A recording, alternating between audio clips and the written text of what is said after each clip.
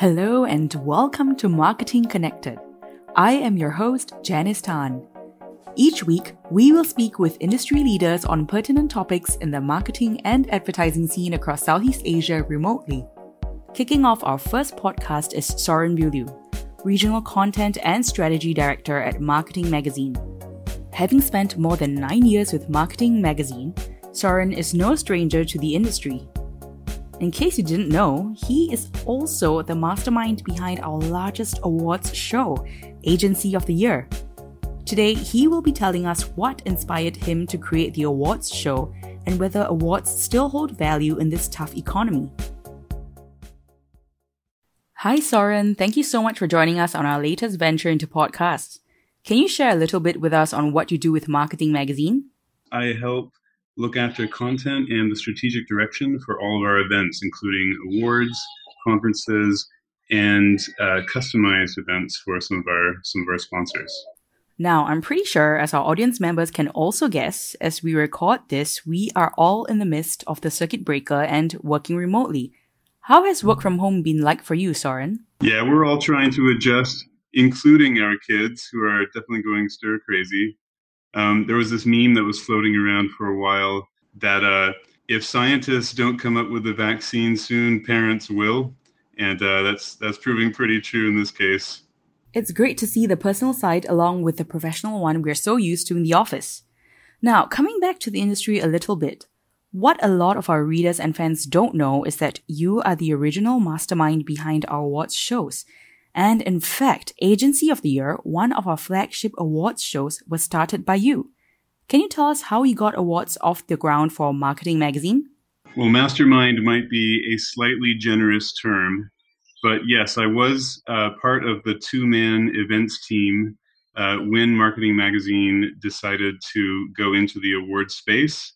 So I have had the honor of seeing how we've converted a simple survey, which is the basis for Agency of the Year awards when it first started, as one of our flagship awards now, which now has several other key vertical focused awards supporting it, and that there's recognition for agencies and marketers alike. It's been quite a ride.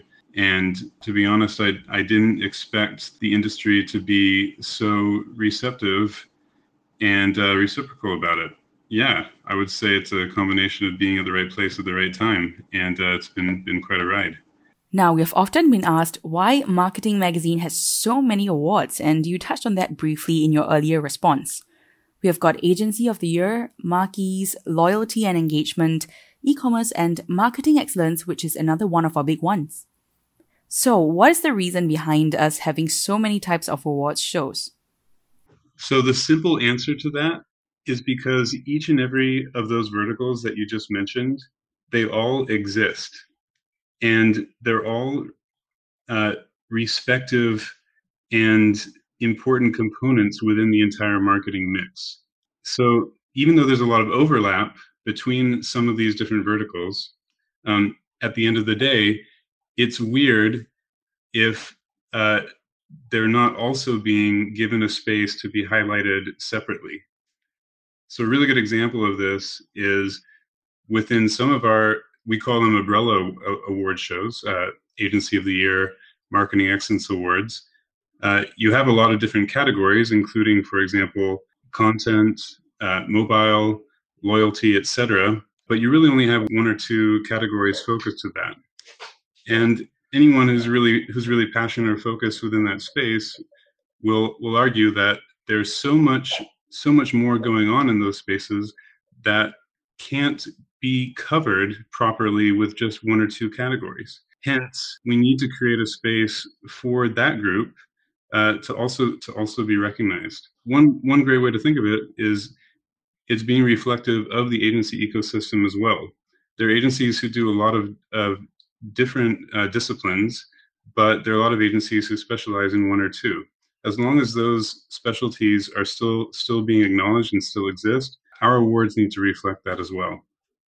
You highlighted some really great points there, Soren, and it really ties in together the different disciplines that have come together to form holistic marketing as a function. And it also ties back in with the content where our team of journalists and producers try to represent all voices and functions in this very dynamic industry. Call me biased, but I always have a blast at our awards shows. But we know we are entering a new economy right now where people are working from home, taking measures to cut costs and keep their business running. Why do you think the awards still hold value in this tough economy? Yeah, this really is a crazy time. Since my time with marketing, I've never experienced disruption like this, even with the financial downturn in 2008, 2009. And it's safe to say that pretty much every business is affected, including ours. And what it really means is that they all have to make a lot of decisions on what to prioritize right now.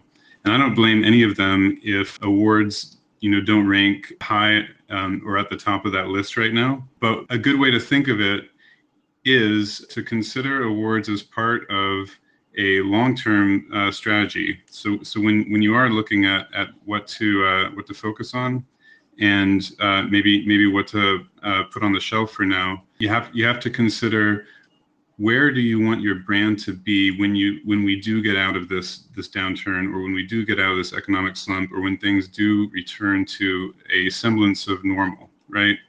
And that's where this Harvard study found that marketers who continue spending in a downturn often gain a larger market share compared to marketers or brands who pull back. It's kind of analogous to that, because basically what an awards is it's an employee recognition and work recognition and rewards program at scale that no one company can do on its own.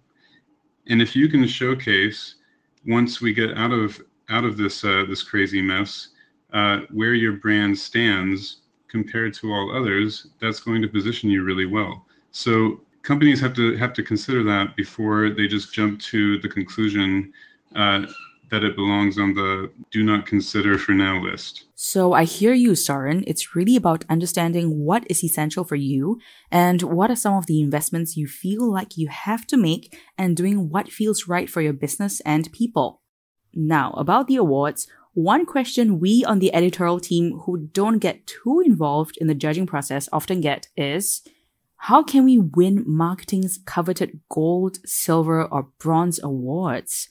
Do you have any insider tips for our audience? Okay, I know this is going to sound very cliche, but the way you win those top categories and those top places is to do good work, or great work, I should say.